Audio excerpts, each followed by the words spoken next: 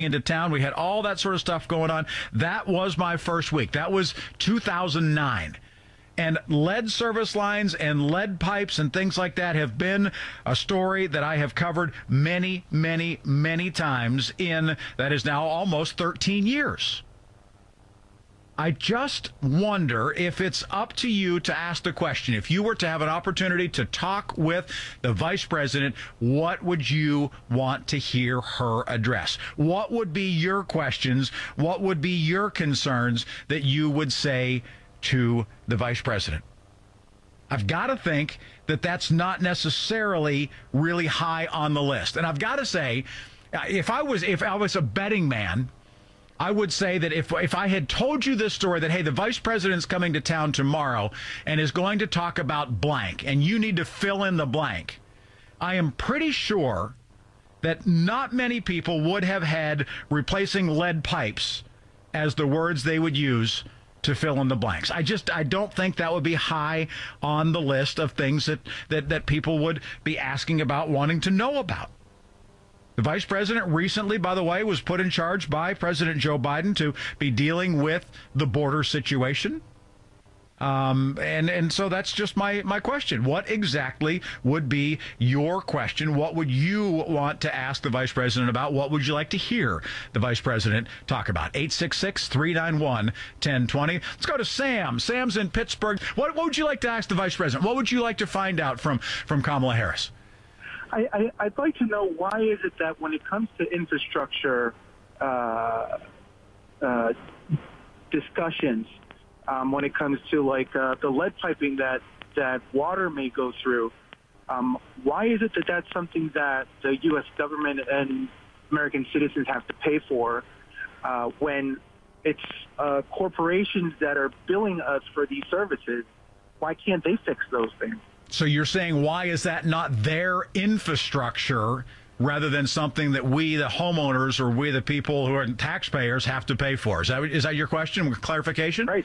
Yeah. Exactly. That should be part of, I'm sure part of the tax breaks that they get and subsidies that they get. That should pay for that. Yeah, that's a very, very good question. And you and I both know that they draw the line very, very clearly and very definitively that, hey, it stops right here as soon as it leaves the curb, right? And as soon as it gets onto your property, that's the situation. There's no question about that. Yeah, they make that a very, very clear delineation. No question. Sam, very good point. Thank you so much for calling.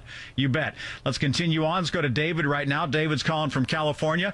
David, there's no question that lead pipes definitely have some health issues and things like that, but is it a real big priority for many? What do you think? Well, of course it is, because in the long run, it goes all the way back to ancient Rome. And they talk about the fall of Rome.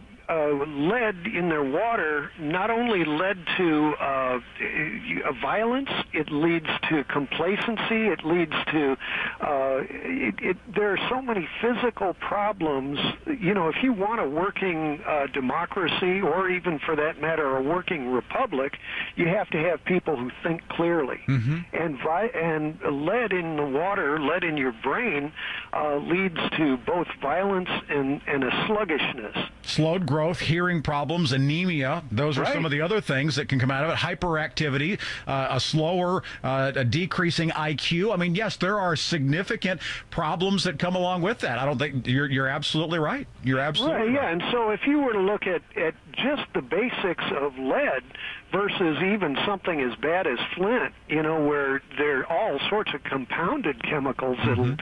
So every penny counts in fixing the problem early, because in the long run you're going to end up with generations of problems. And when you have violence within a household or violence in a neighborhood that's tainted with lead, then you end up with Hatfield and McCoy generations of problems. So it's penny wise and pound foolish to ignore the problem. And what's even worse is we had last year one of the most major issues that were being dealt with in Congress was the infrastructure bill. Mm-hmm. That America could have repaired all of these problems with an infrastructure bill, and in fact, the bond ratings were so low that it actually would have paid America we would have gotten a zero interest rate to repair these problems, and the fake conservatives, the fake fiscal conservatives, refused to vote a high sign on repairing America. And those, I'll start cussing if I start talking about... Well, we don't want to have that, David. No, we don't want to have that, but I do appreciate what you're saying and the historic perspective of that, too. I realize that there certainly is a significance there from a medical standpoint, and I think that's an important delineation that you make. Vice President coming to Pittsburgh tomorrow. Barb in the South Side, Dorian in McKeesport. I can't wait to hear what you have to say. You're going to be up next right after Melinda Roeder has the news at 3:30. This is KDKA Pittsburgh. Vice President Kamala Harris will be in Pittsburgh tomorrow talking about infrastructure and all the money that is available to help clean up lead pipes. I just simply said, if you found out this morning that the vice president was coming to Pittsburgh tomorrow, fill in the blank. She is coming to town to talk about blank. Would lead pipes have been on your list? Let's go back to the phones right now, 866-391-1020. And I'm just trying to get a sense for where you think it is. I just think that there's a whole lot of other things that would have been higher on the list than lead pipes. Not downplaying the medical situation in any way, shape, or form, because I understand it is a significance.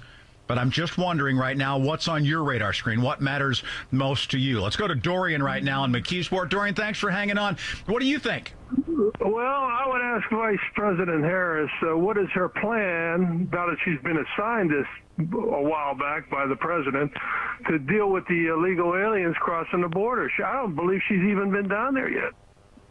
It's a very fair question. Water, as far as water goes, you can get bottled water. We'll survive, but all these people coming across the border is not good. No, I appreciate that, Dorian. Thank you very much. So to your point about bottled water, yeah, you can get bottled water, but I also think that it's safe to say that in the greatest country in the world, it's safe for us to assume that the water that's coming into your house will be safe for you to be able to drink, and you shouldn't have to go out and buy bottled water to do that. I'm not downplaying the significance. I'm not downplaying the fact that it is an important issue. I don't know that right now, for a huge number of people, that is the biggest one that's out there. Let's go to Barb in the South Side. Hi, Barb. It's good to have you on KDKA. How are you?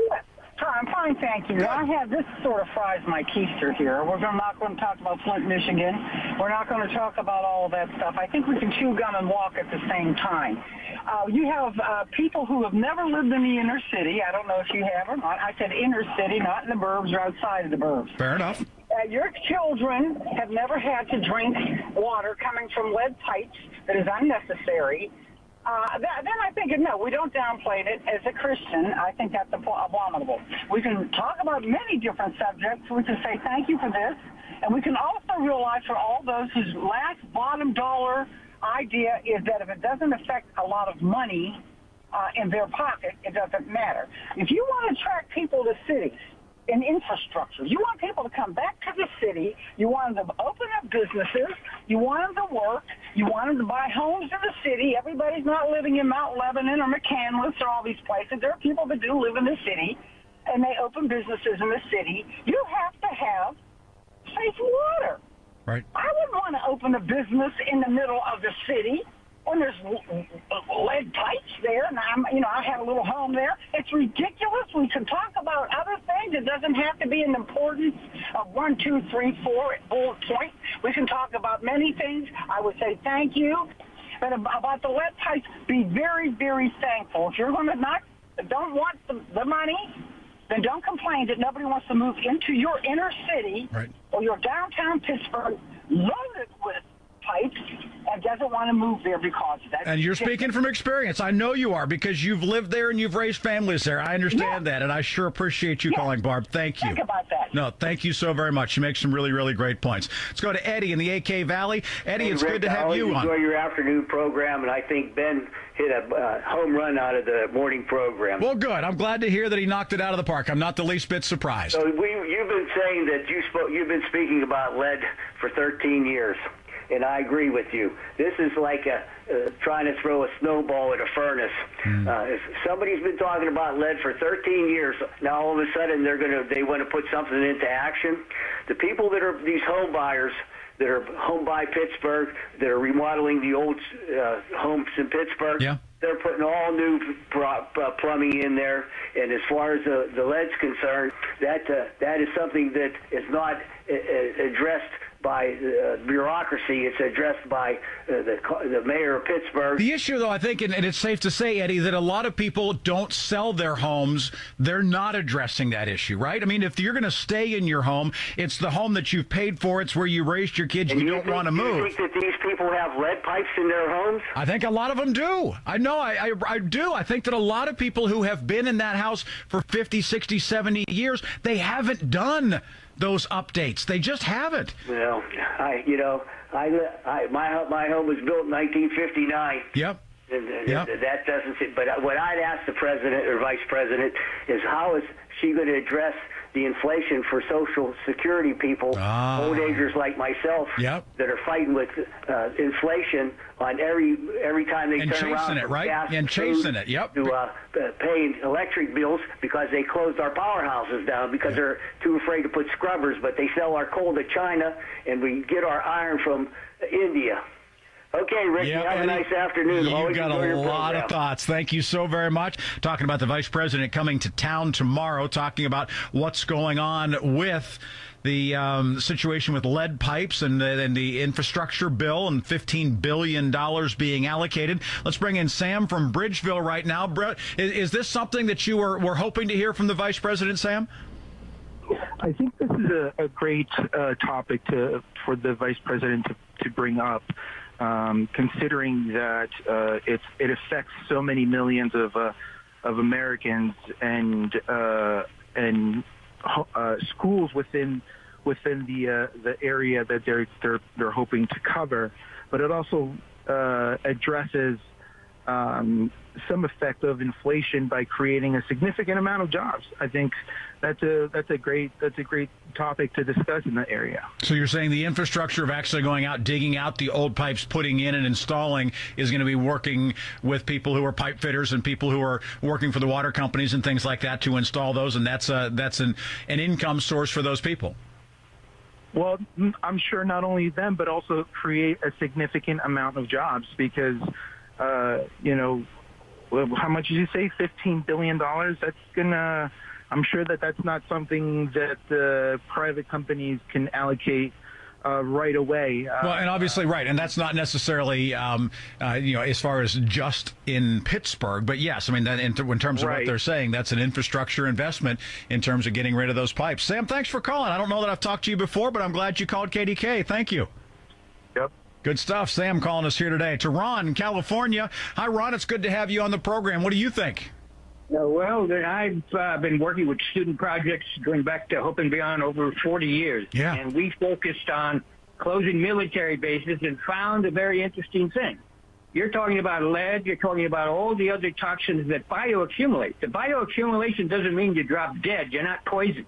Over time, they build up. Yep, right. That's right. And the buildup of these bioaccumulated toxins, toxic substances like chemicals and so forth, which are known in some cases to be dioxin. Those chemicals they used around schools and city buildings, like Roundup and things in the past, they don't necessarily die off. Their shelf life could be many, many years, and many years in human bodies. Remember, when one chemical builds up, another one may well be building up, and those buildups become a triggering potential as a person goes on 10, 20, 30 years, just like smoking cigarettes, before it triggers a disease. The reality is they're going to spend money in any city, any old city. I'm out of San Francisco originally, and I lived in a home that was over 100 and something years old. Yep. We know the problem. You know that it builds up, right? You've got problems everywhere when you go into a new city. When you look at the people who have lived in basically places for years, people of color who've been living close to toxins and so forth, you look at their lifespans. You look at the illnesses that they have occurred. And if you check their bodies, their fatty tissues, you'd find all sorts of interacting chemicals. There we go. Ron calling us from California. And Ron, I sure appreciate you jumping in. And again, with your experience going back those 40 years, I certainly appreciate what you have to say. I understand where you're coming from. And again, having clean drinking water is absolutely critical. There's no question about that. I also think that there's a lot of other issues that people want to know about right now, because as much as all of those people who are dealing with water issues, they're also dealing with inflation issues. They're also dealing with grocery prices. They're also dealing with the higher cost of educating their children. They're also dealing with what's going on with inflation. They're also dealing with rising mortgage rates and buying a car and that sort of stuff. There's a lot of issues out there right now. And I understand you have to talk about the things that are important. It's just, how do you prioritize those?